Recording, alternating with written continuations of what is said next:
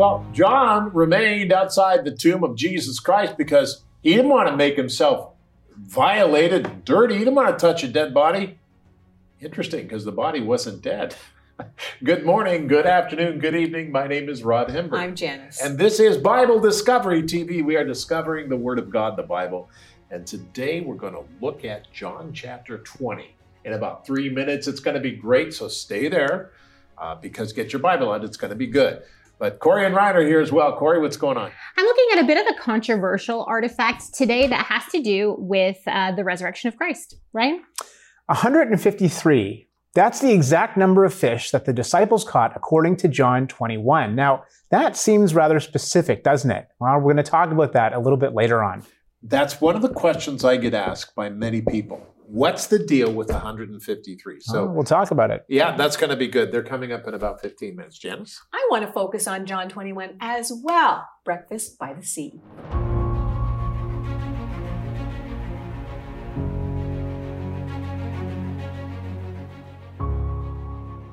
John 20, 1 through 10.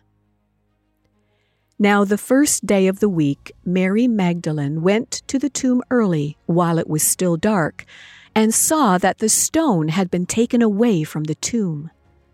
Then she ran and came to Simon Peter and to the other disciple whom Jesus loved, and said to them, "They have taken away the Lord out of the tomb, and we do not know where they have laid him." Peter therefore went out, and the other disciple, and were going to the tomb. So they both ran together, and the other disciple outran Peter and came to the tomb first.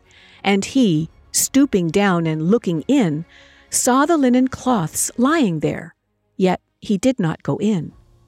Then Simon Peter came following him, and went into the tomb, and he saw the linen cloths lying there, and the handkerchief that had been around his head, not lying with the linen cloths, but folded together in a place by itself.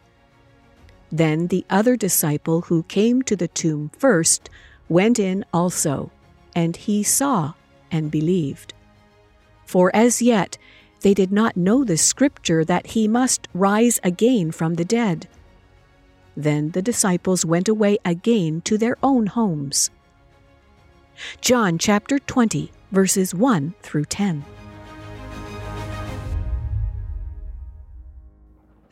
John chapter 20 and 21, this is fascinating, the last study of the Gospels of Jesus Christ. You know, when Jesus rose from the dead, which he did in the flesh, he completed the work of his first coming. He also left behind some significant signs for us.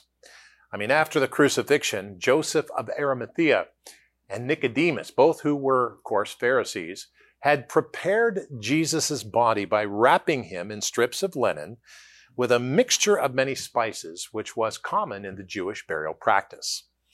However, this was done hastily because the Sabbath was approaching. After the Sabbath, Jesus' female disciples went to complete the burial customs, but they found that the stone had been rolled away and his body was missing. Well, when Peter and John were notified, they raced to the tomb. By the way, John was faster than Peter. And they realized the wrapping linens were still there, and the handkerchief had been wrapped, and Jesus' head was in that handkerchief. Now imagine the questions running through their heads. If someone had stolen the body, what was the purpose of unwrapping and folding the headcloth? The disciples had been trying to honor Jesus' body in his burial, but those preparations were ultimately unnecessary. Praise God.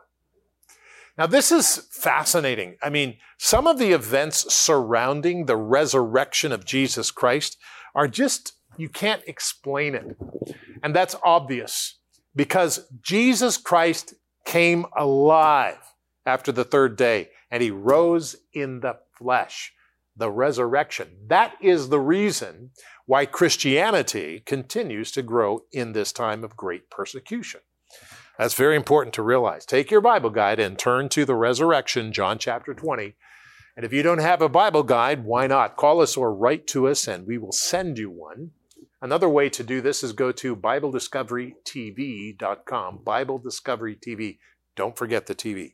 BibleDiscoveryTV.com, and click on the Bible Guide. And it will take you to a place and donate page. Thank you for your donations. We very much appreciate them. And as we study chapter 20 today, let's pray. Father, I pray we're going to study this, and I pray it's the beginning of our study. And Lord, as I ask your Holy Spirit to teach us your way and show us your path, we've got to get our hearts ready. So help our hearts be ready to hear what you say, Lord, in your wonderful word. In the name of Jesus Christ and by the power of the Holy Spirit, we all said together, amen and amen. Now, did you hear that? Because we're reading the Bible, not typically read the Bible and then figure out your opinion. No, read the Bible and let it change us. Let it shift our opinions according to what God's will is. Very important. John chapter 20, let's take a look at the first verse. Now, the first day of the week, Mary Magdalene went to the tomb early while it was still dark and saw that the stone had been taken away from the tomb, the sealed stone. Pilate's seal was on that stone. Then she ran and came to Simon Peter and to the other disciple whom Jesus loved, and she said to them, "They have taken away the Lord out of the tomb, and we do not know where they have laid him." Well, Peter, therefore, went out, and the other disciple, and were going to the tomb. So they both ran together, and the other disciple outran Peter and came to the tomb first. And he stooped down and looked in and saw the linen clothes lying there. John saw the clothes, yet he did not go in. Then Simon Peter came, following him, and he went into the tomb and saw the linen clothes lying there. There's a lot we could say here, but let's just say this. John remained outside the tomb. He wanted to keep himself pure according to the Jewish customs. That's what we think. That's the impression. Peter did not care and went into the tomb. He had already denied Christ 3 times. See, Peter was already in the place where he denied Christ and he was a write-off and all that. And I say this, and this is not in the Bible, but I say that it seems as if Peter just went in, but John kind of wanted to respect the law and figure things out, and they were trying to make this justification between the law and God and all of that. And it wouldn't be until a little bit later on that Jesus would explain to them, after he shows himself to the women, Jesus would explain to them what's going on. I find that fascinating. And, once we get locked into rules or ways to do things, we're locked into it. That's it. Church tradition, we're locked into it.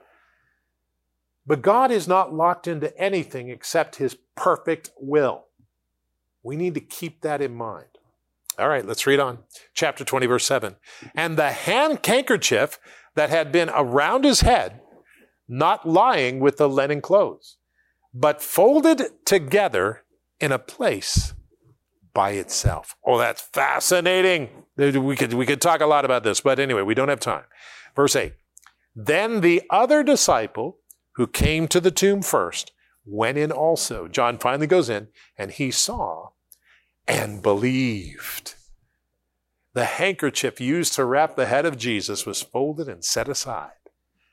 Now, there are clues that we need to watch for in the second coming of Jesus. Okay, one of the things I like is that the Bible tells us there are some things that we can watch for, that Jesus has already come for his first visit. Jesus is coming back again. I believe he's going to take us away in what's called a catching up. But he's coming back to reign for 1,000 years. That's what I believe. And it's very important to consider that this is real. This really happened. This isn't just a story. Well, let's go on. 20 verse 9. Here's what it says. For as yet they did not know the scripture, that he must rise again from the dead. And then the disciples went away again to their own homes. I love this.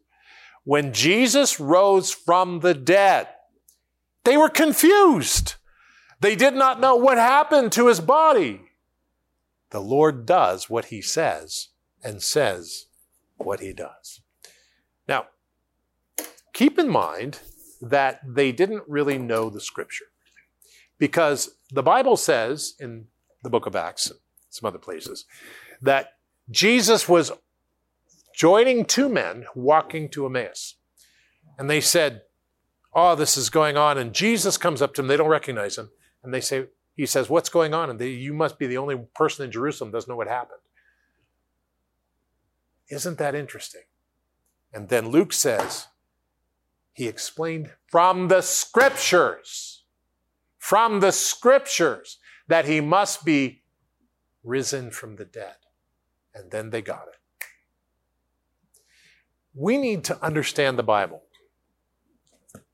We need to read the Word of God in the New Testament as well as the Old. We need to understand the Scriptures because the Scriptures tell us everything God has planned. The Scripture doesn't tell us about conspiracy theories or anything. It tells us the truth of what will happen.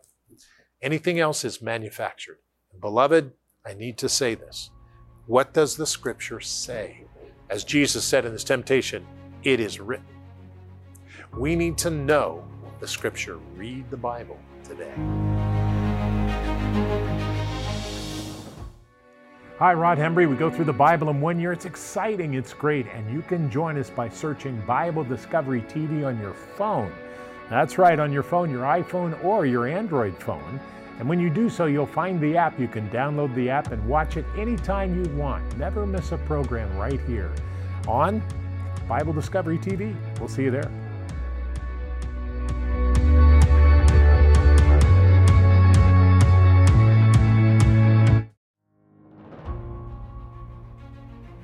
Welcome back to the program. Today our assigned reading is John chapters 20 to 21, and today I'm going to be looking at a specific verse in chapter 21 because there's something really, really interesting here. See, John records that the disciples caught a large number of fish, and he gives the exact number even, 153. But this seems kind of strange because other places in the Bible it usually rounds numbers up or down or describes a lot of something as a great multitude. So is there something special about this number?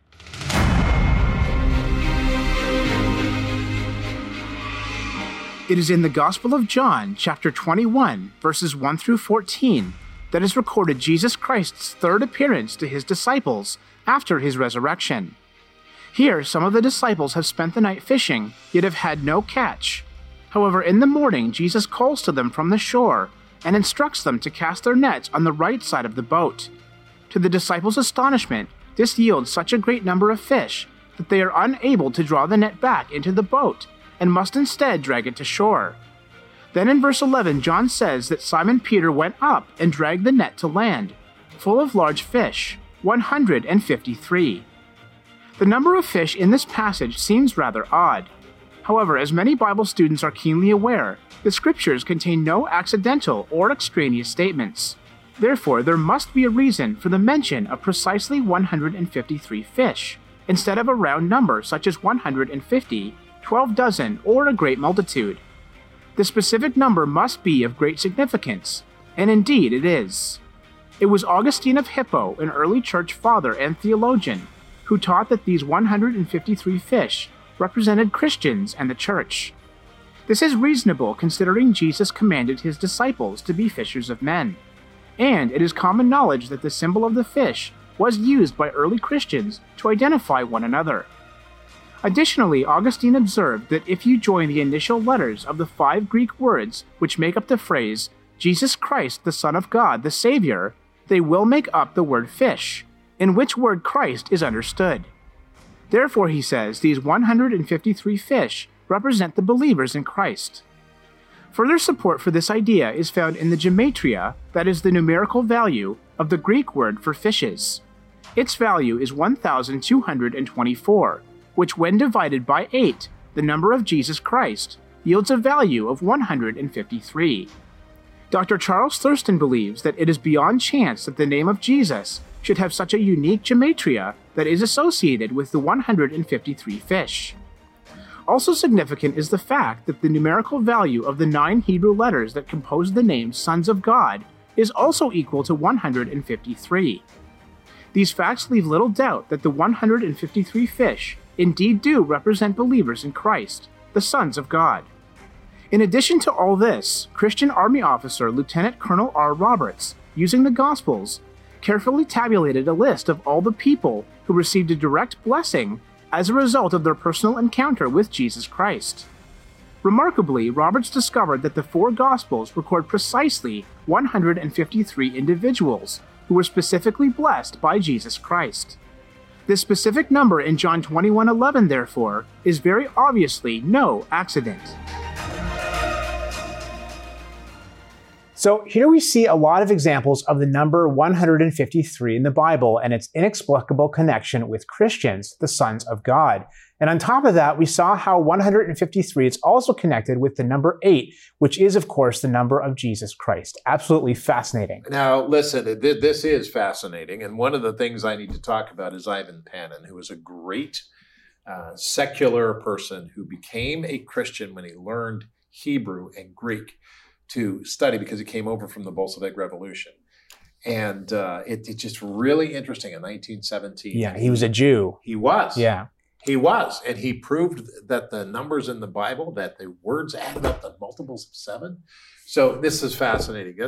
Thanks for that report. For sure. Very good. Okay, Corey.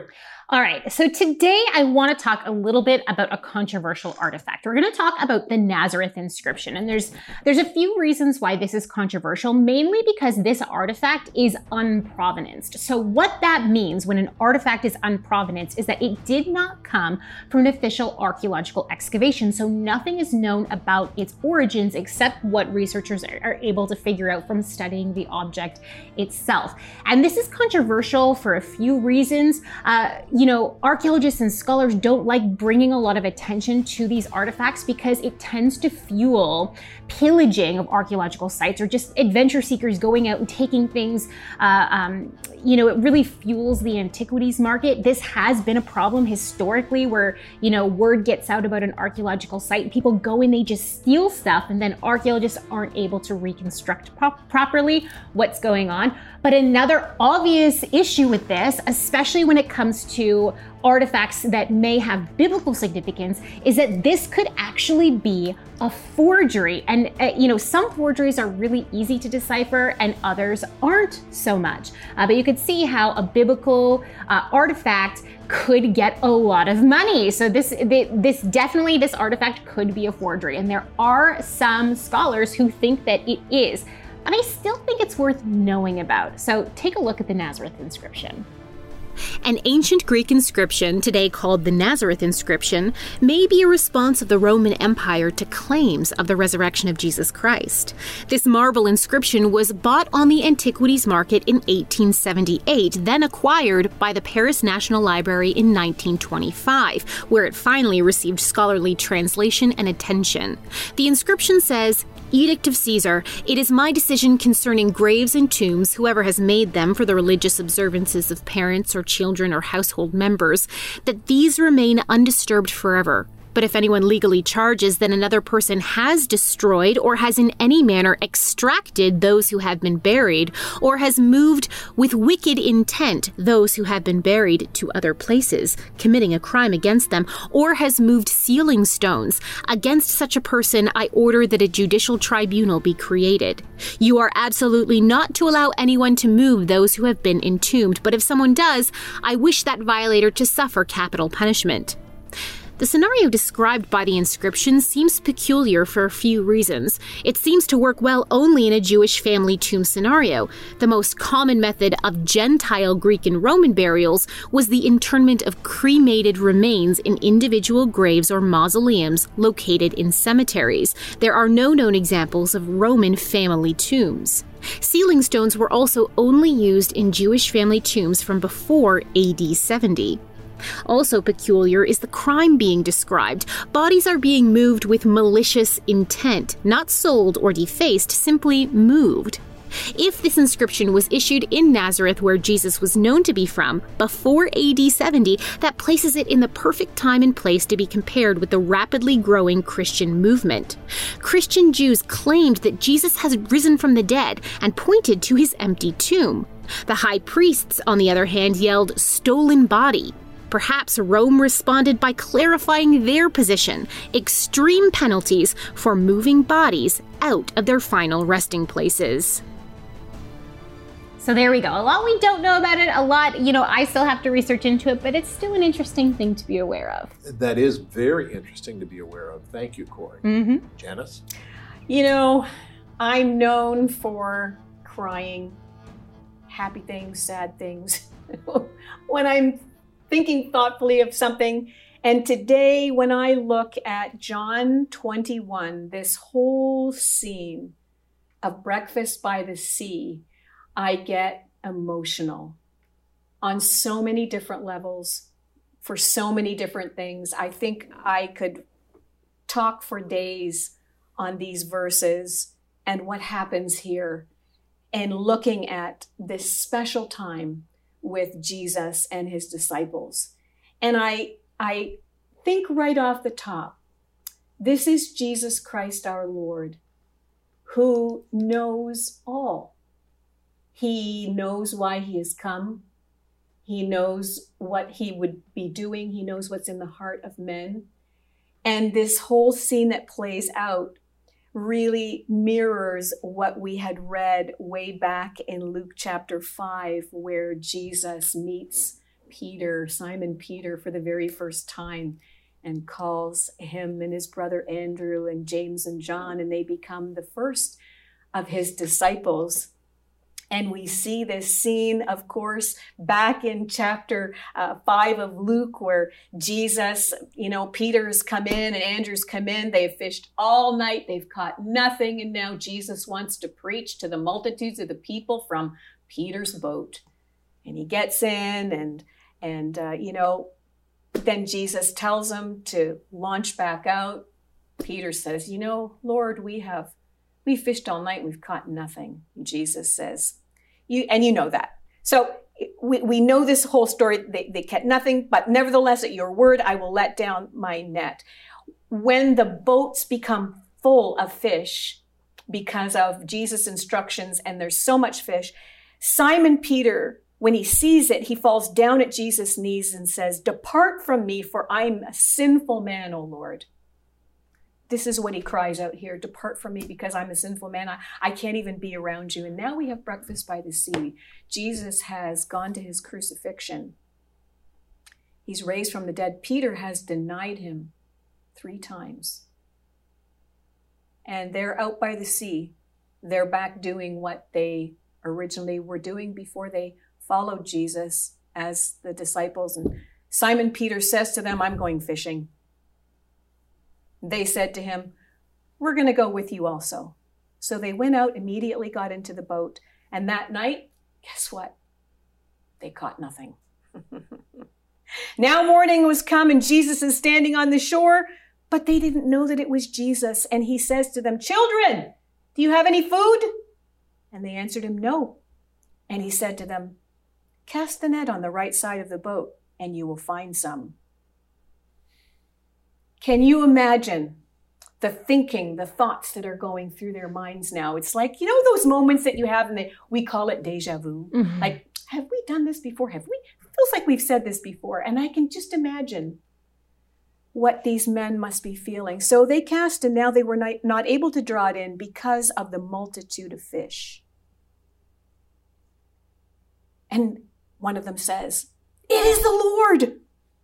And when Simon Peter heard that it was the Lord, he put on his outer garments, for he had removed, and he plunged into the sea. He literally put his stuff on and he jumped into the sea. The same man that back when Jesus first called him said, "Depart from me, for I am a sinful man, O Lord." And Peter had denied him. I'm sorry for my emotion.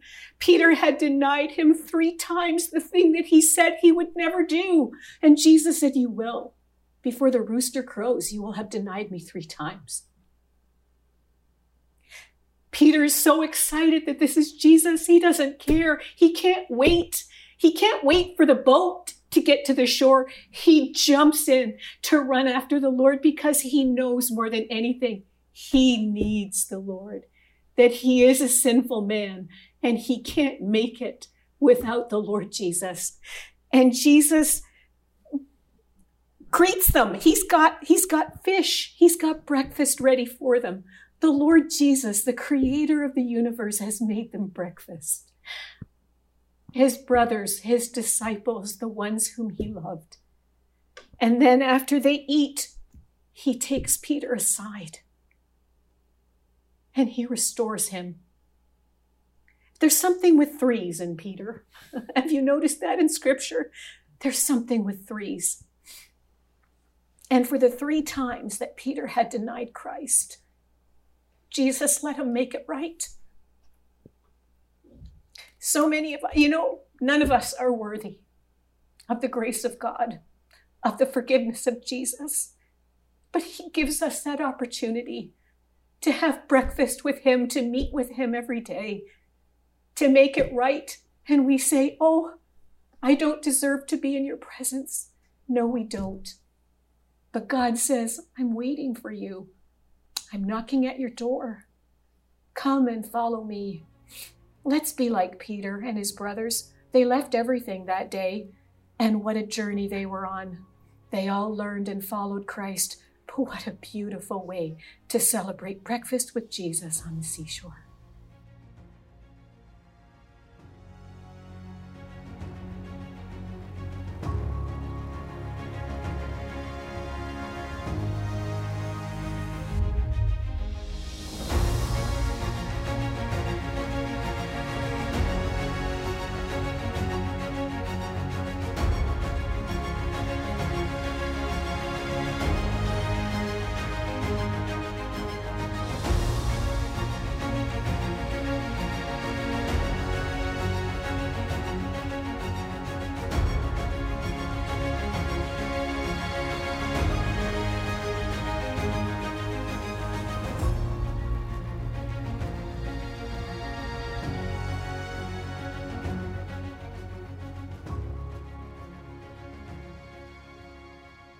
On the iPhone and on the Android phone, any phone you have, we have apps. And the apps are available for you so you can watch the program anytime you want to. Just go to the store and look at the app and download it. They're free on Android, and whatever it is, you can get to it. All right, now let's pray. Father, we pray today, help us to be aware and to pray as we see and hear about the things going on around the world, because you're getting close, Lord. Come back, Lord Jesus.